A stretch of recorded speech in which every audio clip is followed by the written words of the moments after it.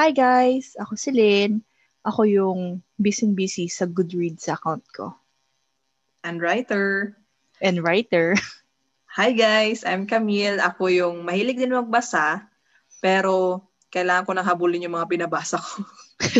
And welcome to Tea With the Titas. Titas, the Chill Chill Podcast. Oh my God! Aks, Camille, nagja-drive na tayo Oh my God. Ikat lang pala dapat mawala para magsabay tayo. Oo. Sorry, Kat. Ayun. So, introduce mo na kung ano yung magiging topic natin. So, ngayon, light lang ang topic namin ni Camille kasi gusto namin na mag-enjoy kayo with us today. Parang chika-chika lang with friends. So, ang naisip namin na topic ngayon ay, ano ang binabasa mo ngayon? Mm-hmm. Yes. It's all about books, guys. Yes, guys. So, matutuwa hopefully, maka-relate kayo sa amin. At maka-pick up kayo ng mga possible books na pwede nyo ma-enjoy. Yes. Mga recommendations namin. So, ayun. Tama. Dahil sila talaga yung dito, bookworm. I mean, yes. May ako magbasa pero compared sa kanya, mas grabe yung sa kanya. Ibang level. True. So, True. Ikaw na magsimula, Lynn. Okay. Ito mahaba yung kwento ko. Kasi ganito yun, guys. Alta kasi yung parents ko. So, hindi kami pinaglalaro sa mga ibang bata. So, nung bata ako, kulong lang kami sa bahay. Bawal lumabas. Ang binabasa ko, encyclopedia. Oo, bawal lumabas. So, ang binabasa ko ng bata ko, encyclopedia. Ganun ako ka-nerd. Kasi walang internet noon. Walang internet noon. Tapos meron kami nung encyclopedia na sobrang dami. Meron din kami noon. Tapos meron pa kaming children's encyclopedia. So, ginagawa ko, A to Z. Tinitingnan ko yung pictures. Hindi pa ako marunong magbasa noon eh. Kasi late ako natutong magbasa. Tatanga ako. Hindi, joke lang. Late ako natutong magbasa. So, binabasa ko yun. Kaya kami, naiintindihan mo na kung bakit gustong-gusto ko sa museums. Kasi yung mga paintings na nakikita ko sa encyclopedia, nakikita ko na in real life. Nakikita mo na doon? Oo. So, doon ako nagsimula sa pagbabasa ng encyclopedia. And then, nung high school ako, hindi ako pinapansin ng ate ko. Nagbabasa siya ng mga pocketbook. Kuya ko naman, nagko-computer games. So, anong gagawin ko? Magbabasa. So, kung ano yung nakita kong libro sa bahay, binabasa ko. And then, yung tatay ko kasi sobrang mabasa siya.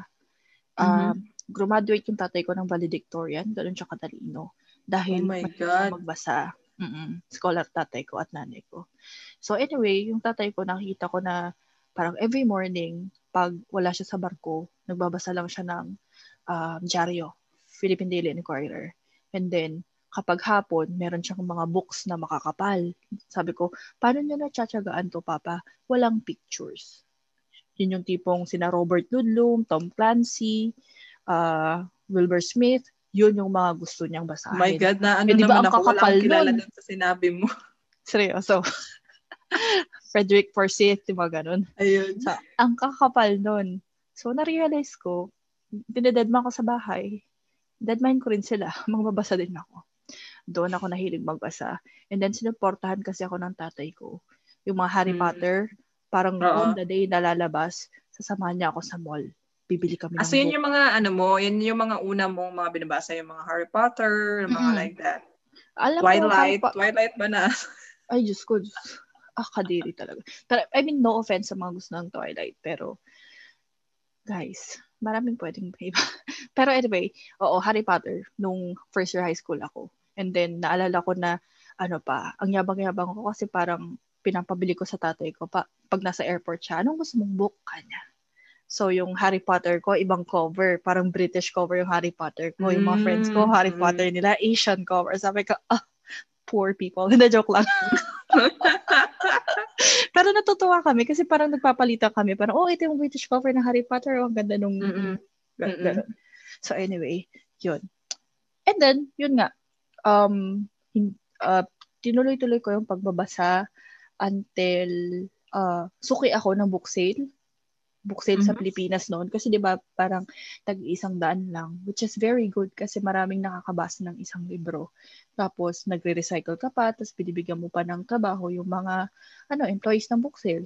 Kaya very fan ako ng mga second-hand books sa Recto. Nung college ako, mahilig din ako mamili ng mga second-hand books sa Recto. And then there was a time na na-addict ako kay James Patterson and then kay Grisham. Ang ginawa ko, okay. Oo, kilala si ko. John Grisham, parang meron akong 10 books na kinolekta. Diba marami parang, siyang mga magaganda yung mga niya, thriller, talagang, at saka malalalim. Sobrang goals ko si John Grisham kasi he was a full-fledged lawyer noon. Corporate lawyer. I don't know if I'm correct, but he was a corporate lawyer and then gigising siya ng maaga, parang mas maaga, just to write some words to begin his novel and then pupunta siya sa full-time job niya until naging full-time writer na siya. Sabi ko, that's the guy I wanted to be or that's the person I wanted to become. Ang galing talaga. Hindi ko alam. Gumigising siya ng mas maaga para lang makapagsulat. And then, there was a time na na-addict ako kay John Grisham na lahat ng book sale sa Quezon City binuntahan ko. Tapos pag binibigyan ako ng mga staff na, ma'am, nabasa niyo na to? Sabi ko, nabasa ko na yan. Ano bang, parang hindi na sila naniniwala. Hindi na sila naniniwala na nabasa ko na lahat. Parang, sorry kuya. And then, naalala ko na yung mga Grisham books ko sa kwarto ko, biglang nawala. Nakita ko sa kwarto ng tatay ko. Kinuha niya na inggit. So, nagbasa din siya ng Grisham. Gusto kong sabihin sa mga listeners natin, actually, maganda talaga yung book ni John Grisham. As in, highly recommended. Gusto niyong ma-develop din yung vocabs nyo, yung English nyo, maganda talaga siya kasi malalalim talaga. Kasi nabasa ko na rin yun. Oh my God. Oo. Or kung gusto nyo nung madaling intindihin pero thriller, James Patterson. Oo, yeah. Magaling din siya. So anyway, yun. Ngayon, parang 2-3 years ago, hindi na ako nag-Facebook. Ang ginagawa kong ubos oras ay ang website na tinatawag nating Goodreads. So, gumawa ako ng account noong 2019, I think, and then meron silang challenge na every year magpe-pledge ka sa sarili mo. It also increases your accountability kasi nakita mo na, this year I pledged to read 12 books. Or this year I pledged to read 52 books. 52 books is 1 book a week. So, yun. Competitive ako. So, nung unang year, sabi ko 52 books. Pero 34 lang natapos ko. Ngayon, nag-pledge ka na matatapos mo yung 54 books. Actually, hindi. Last year, ang pledge ko, 52. Naka-57 ako. Nax. What? 57 books last year. Thanks to the public library. Kasi I can borrow books for free. Okay. Kasi ako, nahirapan talaga akong, marami naman talaga akong time, no? Marami akong time kasi 8 hours lang naman yung pasok ko. Kaso kasi pag maganda yung weather talaga. Ganda ng schedule ni Camille Pag maganda yung weather, nasasayangan talaga ako sa sarili ko na nasa loob lang ako ng bahay. Totoo nga naman. Ayun, yung parang kailangan kong magkaroon ng activity kasi kailangan ko rin, guys, I'm a nurse and sobrang hirap talaga ng work. And totoo yung paminsan. Yes, and totoo yung compassion fatigue talaga. Yung parang nababurnout ka talaga sa work mo. And you need to go out, you need na ma-motivate yung sarili mo. So, kaya nga minsan gusto ko talagang magbasa, pero kailangan ko kasi talagang mamili ko. Depende kung ano yung kailangan ko at the moment. Totoo. Ayun. Pero maganda yung ginagawa ni ate na talagang minomotivate mo yung sarili mo. Kasi ganun din yung ginagawa ko. Ang ginagawa ko ngayon is every month din na 2 books per month. Oo. Ayun. Tapos, ano pang ma-recommend mo ate? Ano pa yung mga magandang books na pwedeng maganda basahin? Lately, nagbe-binge read ako sa mga stoicism. All about stoicism, meditation. Hindi ko ma-pronounce yung Buddhist monk, si basta, mga ganun. Kasi ngayon, kailangan natin alagaan din yung mental health natin. So, nagbabasa ako ng mga ganun aside from productivity books. So, meron akong binasa, sandali lang, buksan ko yung Goodreads ko. Sige, go lang, go. Para ma-recommend ko din kayo. Sa readers natin. Kailangan nyo kasing alagaan yung mental health nyo eh. Kung ano yung, hindi ko naman ifo-force sa inyo na magbasa kayo ng ganito. Kung ayaw nyo, diwag. Kung gusto nyo, or kung willing kayong magbasa ng ganito, then good. The thing is, you also have to learn how to take care of your mental health at the same time, cultivate your mind. So, ang katatapos ko lang basahin kahapon ay Stillness is the Key by Ryan Holiday. And then, yung sinasabi ko sa inyong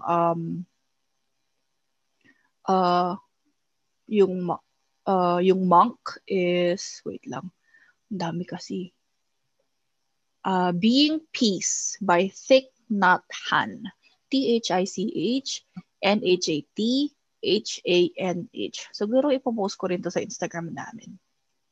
So, yun. Or yung mga Zen mind, beginner's mind, mga ganun. Yun yung mga binabasa ko. Pero yung pinaka nagustuhan ko, para ka lang my friend na kausap, is Lessons in Stoicism, What Ancient Philosophers Teach Us About How to Live by John Sellers.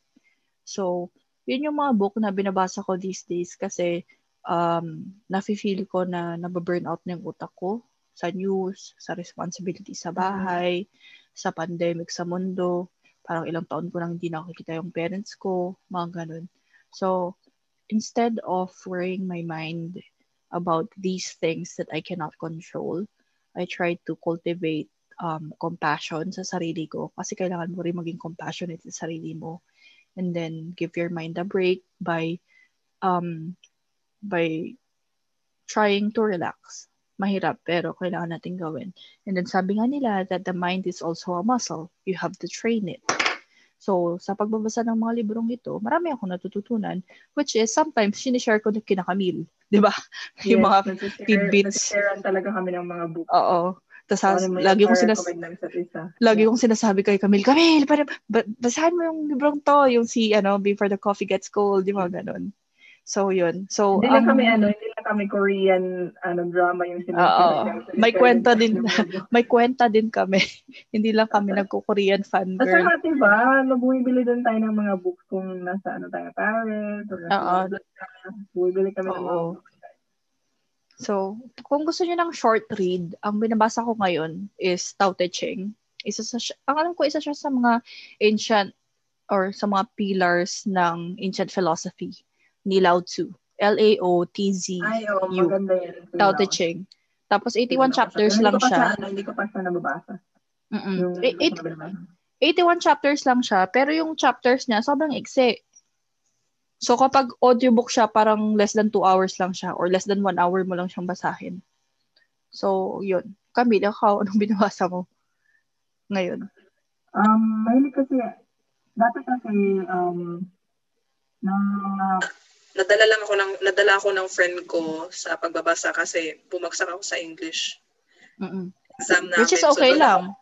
Okay lang yan. Nangyayari sa akin. Kasi mahina talaga yung ko guys, yung English ko. Mahina talaga ako sa vocabulary kasi hindi ako mahilig magbasa. Mahilig ako manood. Yun yung ko. Fine. Tapos nung nag-high school na ako, bumagsak ako sa isang English exam. After nun, pinilit ko na yung sarili ko na magbasa. And bumili ako ng dictionary habang nagbabasa ako. Kasi kailangan ko talaga. Ang galing. Yung goal ko kasi dapat nun is kailangan kong ma-develop yung vocabulary ko. Hindi lang dahil sa gusto ko lang magbasa, kundi kailangan ko ma-develop yung sarili ko in English. Tapos, ayun, dun ako na sana. Yung una kong pinasa is yung kay Paulo Coelho, yung The Alchemist. Nahirapan pa ako nun kasi ang lalim. Tapos kailangan ko lagi tinan yung dictionary. Kaya parang natatandaan ako ng mga kaklase ko nun na sinasabi nila ako daw yung lagi nagbabasa ng may dictionary katabi. Pero wala akong pakialam. Ganyan ako noon. Yung malaking Merriam-Webster. Kasi marami akong hindi ko maintindihan, which is okay. Ako din. Tsaka mas maganda siya na dictionary develop mo yung sarili mo habang nagbabasa ka. Oo. Parang hitting 2 birds in 1 stone. Tapos, ang nagustuhan ko rin is yung books ni Michelle Albom. Gusto ko yung mga books niya. Yung 5 People You Meet in Heaven. Yes, 5 People. Tuesdays with Morrie. Mga ganun. Yun yung mga gusto kong basahin. Yun yung mga sinimulan kong basahin kasi parang medyo light lang. Hindi siya masyadong serious. Tapos nung nag-college ako, parang gusto ko naman na ma-develop ko yung yung sarili ko, yung personal skills ko, yung pakikisama ko sa tao, kung paano ko self-improvement, alam mo yung mga self-improvement books. So, nag-start ako yung mga kay Malcolm Gladwell. Malcolm. Mm-hmm. Yes. Sino pa ba? Sino pa yung mga ano? Hindi ko na matandaan. Si Rich Dad Poor Dad, binasa mo? Feeling ko magugustuhan mo siya Yes. Ano naman yun? Parang investment. Kasi nagbabasa din ako guys ng investment books. Yun, nabasa ko na yun, Rich Dad Poor Dad, and yung, wait lang, Intelligent Investor ni Benjamin Graham. Mga ganun. Tapos, ngayon, ang binabasa ko ngayon ay yung Thinking Fast and Slow by Kahneman. Kahneman, yes. Si Danny Kahneman. Matagal ko na siyang nabili kaso hindi ko siya natapos kasi actually yung book niya sobrang ganda talaga, full of lessons. Kaso sobrang liliit nung paperback lang si meron ako. Sobrang liliit nung letters. Tapos ang kapal ng book, 400 plus. So ibig sabihin kailangan mo talaga ng maraming time. Tsaka hindi ka pwede magbasa ng book niya nang mabilis. Kasi kailangan i-digest talaga yung binabasa mo kasi maganda talaga yung sinasabi niya.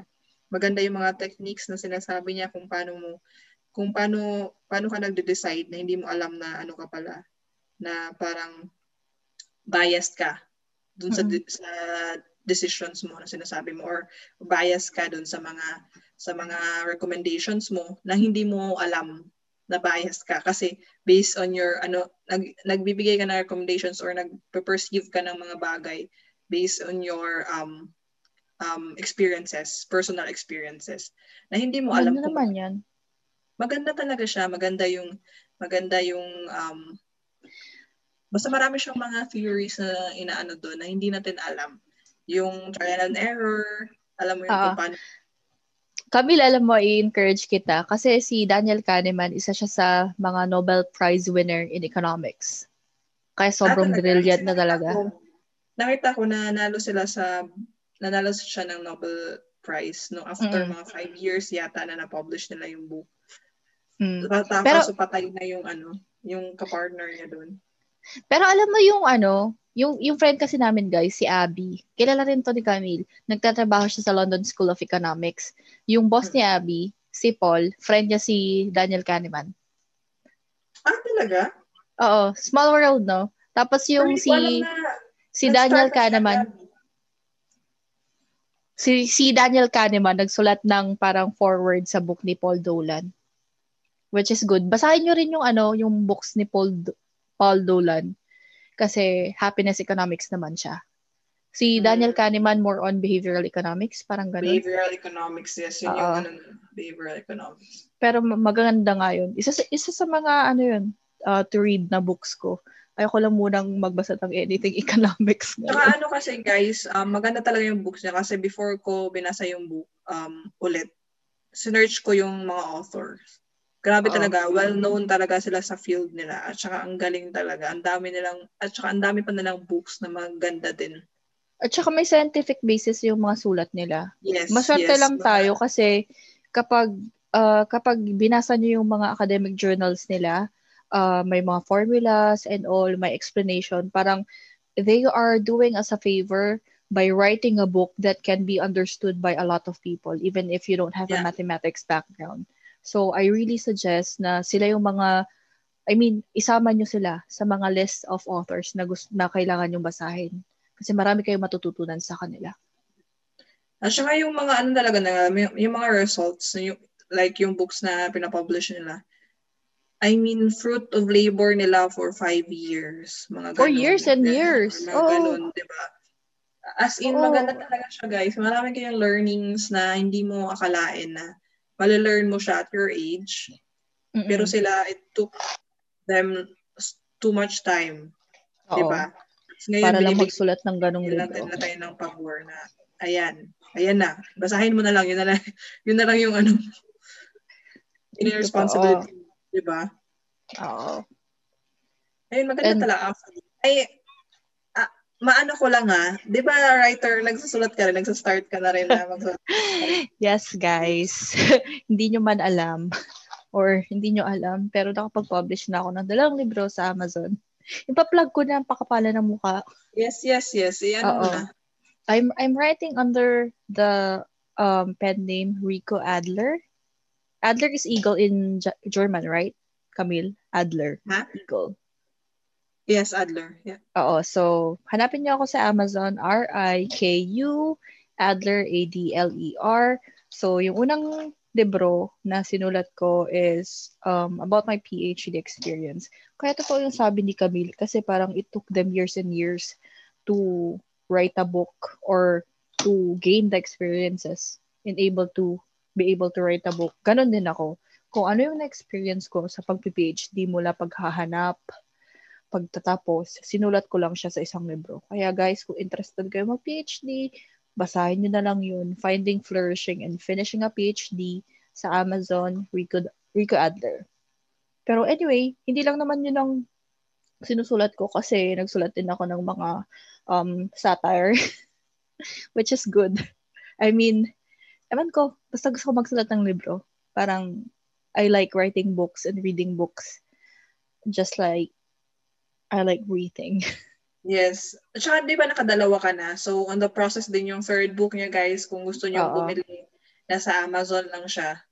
Tinatamad lang ako. Kindle siya, no? Per Kindle siya. Pero iniisip ko pa na maging paperback. Inaaral ko pa kung paano maging paperback. Tapos, nagsusulat ka rin ng mga articles, di ba? In Medium. Oh, yeah. Nagsusulat ako sa Medium, guys. Rico Adler din. So, bigyan niyo ako ng claps. Or i-follow niyo lang guys. ako. Si Camille is isa sa mga follower ko. Salamat, Camille. Yeah, ako yung isa sa mga follower. Kasi, actually, before ka talaga nagsulat sa Medium, nagbabasa talaga ako sa Medium. Nainis lang ako last time na kailangan ng subscription na magbasa doon. Well, totoo naman, mas maganda talaga kasi hindi naman free yung, yung Medium. So, para naman kumita din yung mga author. Kailangan din para kumita yung mga author. Subscription, yeah. Pero ang ganda talaga ng mga sinusulat sa Medium, guys. I mean, nakacategorize sila kung ano yung mga gusto nyong basahin for kung ano yung feel nyong basahin at the moment, 'di ba? For example, kung na-depress kayo or parang early adults kayo na gusto niyo matuto sa life, marami siyang mga categorization doon kung ano yung mga gusto nyong basahin. And kayo lang yung naka-sort out siya kung ano yung mga article na pwede nyo magbasa and kayo lang pumili kung ano yung mga tapos i-follow nyo lang yung writer, kung sino yung mga tingin nyo, ay maganda to, marami ako natutunan, di ba? At saka $5 lang siya, guys. $5 a month. Usually kapag nakasubscribe ako kasi syempre nagsusulat ako doon, parang meron kang recommended reads, parang 8 or 10 articles, tapos each article mga 5 minutes lang naman yung basahin mo. So, matututo ka pa. Imagine mo, $5 a month. Tapos, everyday ka magbabasa. Yung mga writer doon, hindi naman talaga sila simple na writer, di ba? Yung may magagaling mga talaga sila. Oo. Marami talaga doon, guys. Marami siyang available na mga topics. And yung writers din talaga ang gagaling. Kasi matagal na din talaga ako nagbabasa sa Medium. Ayun pala yung isa sa mga hilig natin, no? Bukod sa pagbabasa talaga sa books, ako personally, mahilig ako magbasa ng mga news everyday. Fina-follow ko, guys, yung Deutsche Welle, ABC, Deutsche Welle, yung parang news dito. Tapos, ano pa ba? Sa Amerika naman yung, oh my God, nakalimutan ko. CNN. Magbigay ka ng CNN. New York Times. Usually CNN, New York Times, Bloomberg, yung The Economics. BBC. Well, BBC is British. Ano? The Economics. Nagbabasa ako dun. Yun. Basa lang kayo. And ito, Camille, anong masasabi mo sa mga taong nagbabasa ng books, ng actual books, at saka ng mga electronic books, or nakikinig sa audiobooks? Ako kasi, kung saan kayo comfortable, kung saan yung tingin nyo is dun kayo mas natututo at nakakapag-concentrate. Ako kasi, hindi ko gusto yung digital. Kasi madali lang akong mag-procrastinate. Madali lang akong pag nandun ako, parang tatama rin ako. At saka gusto ko kasi na tangible, gusto kong nahahawakan ko yung binabasa ko. Oo, gusto ko yung na-feel ko. gusto ko na, ayun, parang, yun lang yung para sa akin. Kaya lagi akong bumibili ng books talaga. Kahit mahal pa yan, bibilhin ko talaga siya. Kasi, ewan ko lang, parang investment din kasi yan para sa Kasi sarili learning ko. yun eh. Oo. Learning yun eh. Ako naman, Tsaka marami guys. din akong mga friends na yun yung niregalo sa akin. Which is good. Ikaw, paano ka ba nag-ano? Ano ba yung ano sa'yo? Ako lahat ng form. Pwedeng actual paperback, pwedeng electronic book, at saka pwedeng audiobook. Para sa akin kasi, ina-absorb mo yung learning. Yung mga ibang tao, makaka-absorb ng learning by reading. Yung mga ibang tao, makakapag-absorb ng learning by listening.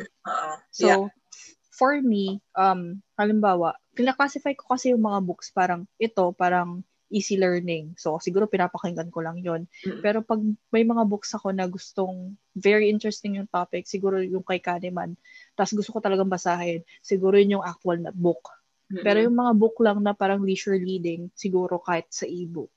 Pero I don't judge people kung gusto nila sa paperback or e-book or audiobook. Kasi for me, reading a book is like taking the stairs or taking the lift. At the end, akit ka or bababa. Gets mo? Actually, maganda din yung practice mo. Kasi, for me, kung hindi mo talaga siya first language yung binabasa mo, it's good. It's a good practice na naririnig mo siya and nakikita mo siya. Diction and pronunciation. Kasi for me, na nandito ako ngayon sa ibang bansa, parang iba ko na siya pinopronounce kaysa sa kung paano ko siya naririnig at saka kung paano ko siya binabasa. Parang may something wrong sa pagkaka-pronounce ko. And hindi agad nag-work yung brain ko. Hindi siya ganun kabilis nag-work sa naririnig ko. Gets mo? Naririnig mo siya. Dati kasi, syempre sa Philippines, nanonood tayo ng movies, di ba? Lagi ko siya naririnig at lahat ng tao nagsasalita ng English. English, Tagalog, or whatever you call it. So, mabilis mag-process yung brain ko na kung narinig ko siya, naintindihan ko na siya agad. Kasi language is practice eh. Diba? Kung hindi mo na yan siya napapractice, mawawala yan siya sa'yo kasi hindi yan yung first language mo. Gets mo? Hindi naman yan yung ano mo eh. Hindi yan yung kinalakihan mo. Then, I went here sa Germany. Kung na-experience ko talaga siya on hand nung nag-aral na ako ng German. Kasi alam ko siya pag binasa ko siya, pero pag narinig ko siya, halos hindi ko siya maintindihan. And iba talaga. Hindi agad nagpa-process yung narinig ko sa brain ko. Alam mo yun, sa brain ko. Hindi siya ganun kabilis. Hindi sila kasi hindi nagmamatch. Oo, hindi sila nagmamatch. Yun. So, actually, ma-recommend ko talaga na maganda yung ginagawa mo. Na nag-audio ka. Thank you. Nagbabasa ka rin visually. Kasi kailangan mo talagang i-develop yung bawat mo. Ang tawag nun ate? Senses. Kasi maganda talaga siya, guys. Maganda siya. Hindi, parang based on my experience, hindi talaga siya applicable na isa lang yung dinedevelop mo. Though yun yung comfort zone mo, pero kailangan i-develop pa rin yung iba. Kasi actually, na-plan ko na rin na mag-audiobook at saka yung mag-Kindle. Kasi nga, mahirap, hindi naman anytime na pwede akong magdala ng books. Oo. Pero alam mo, Camille, kaya ako nag-Kindle dahil sa Italy, sobrang konti ng mga English books. True. I mean, at least hindi siya easily available. Dito din. Kaya, wala akong choice. Dati kasi purist ako, gusto ko ng paperback lang. Pero nung nasa Italy ako, parang wala akong choice kundi mag-Kindle. True. Pero actually kung isipin mo, practicality-wise, practical talagang Kindle. Saka mas mura siya kung i-compare mo Mas mura ang sa books. Siguro 1/3 lang yung price niya, no? Tapos hindi ka pa mag-take up ng storage. Nandyan sa'yo agad. Hindi tulad pag nag-order ka ng mga paperback or whatever. 2-3 days pa yan. Exactly. So, yun Tsaka lang. yung storage din. Yung storage din. Ayun guys, kung tulad sa amin na lagi kami nag-move out, maganda talaga yun. Kung pragmatic person ka talaga, kung titimbangin mo talaga siya, maganda talaga yung Kindle. practicality-wise. At saka ngayon kasi lahat online-based na ang mga karamihan ng mga bagay-bagay. So, kailangan natin din mag-adapt sa natin, environment. Mm-mm. Pero at the end of the day, kayo din naman yung pipili kung anong gusto nyo. Kung saan kayo comfortable. Kasi iba nga may gusto na nakikinig lang. Yung mga iba gusto paperback. Yung mga iba electronic book. But whatever it is, please continue reading. True, guys. Kasi iba talaga yung learning. Iba yung learning na nakukuha nyo sa experience. Iba din yung learning na wala tayong isa lang yung buhay natin. So, hindi lahat ng learnings makukuha mo sa lifetime mo. So, importante na mag-read ka kasi yung learnings na na-learn ng ibang tao, makukuha mo na hindi mo kailangan experience. Diba? Yun yung parang save mo na yung time mo noon na hindi ko nakita na nga pala, iba yung perspective niya sa perspective mo. Hindi mo malalaman yun kasi kailangan mo ng objective na person na titingin na mali yung perspective mo or mali yung iniisip mo, di ba? Na hindi mo nakikita yung big picture. Hindi mo yun ma-realize pag wala kang nababasa or nagsasabi sa'yo ng ganun. And hindi naman lahat ng tao, lahat ng mga friends mo magsasabi sa'yo na, parang iba yung pag-iisip. At saka, think of it this way. These authors, these writers, they have lived a life. They have lived a full life. Yeah. Imagine it as if you are living their life, but you don't have to. Gets niyo yun? Yeah, parang, exactly. Ito na yung learnings ko sa buhay ko, basahin mo na lang. And i-apply mo yung gusto mo, tanggalin mo yung ayaw mo. Parang time machine yan na hindi ka sa future napunta, kundi Ayun, parang ganun nga. Parang sa future ka napunta, yung future nila. Parang nandun ka na sa age nila. Parang ganun. Yun nga lang, kailangan mo talagang mag-exert ng effort, guys, 'di ba? Mahirap mag-start, pero maganda yung magiging result niyo. Nakaka-addict magbasa. Ayun lang. So, sana natuto kayo, and kung gusto niyo ng mga book recommendations, email us at tvthetitas@gmail.com.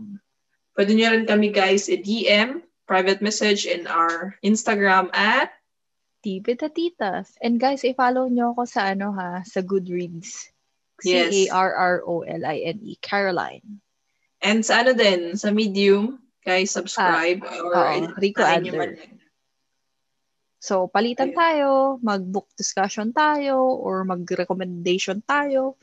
Basta, keep on reading. Ayun, voracious reader din kami, at saka ayun, meron din tayong writer dyan. Guys, pili naman kayo ng libro ko, please. Ayun, guys.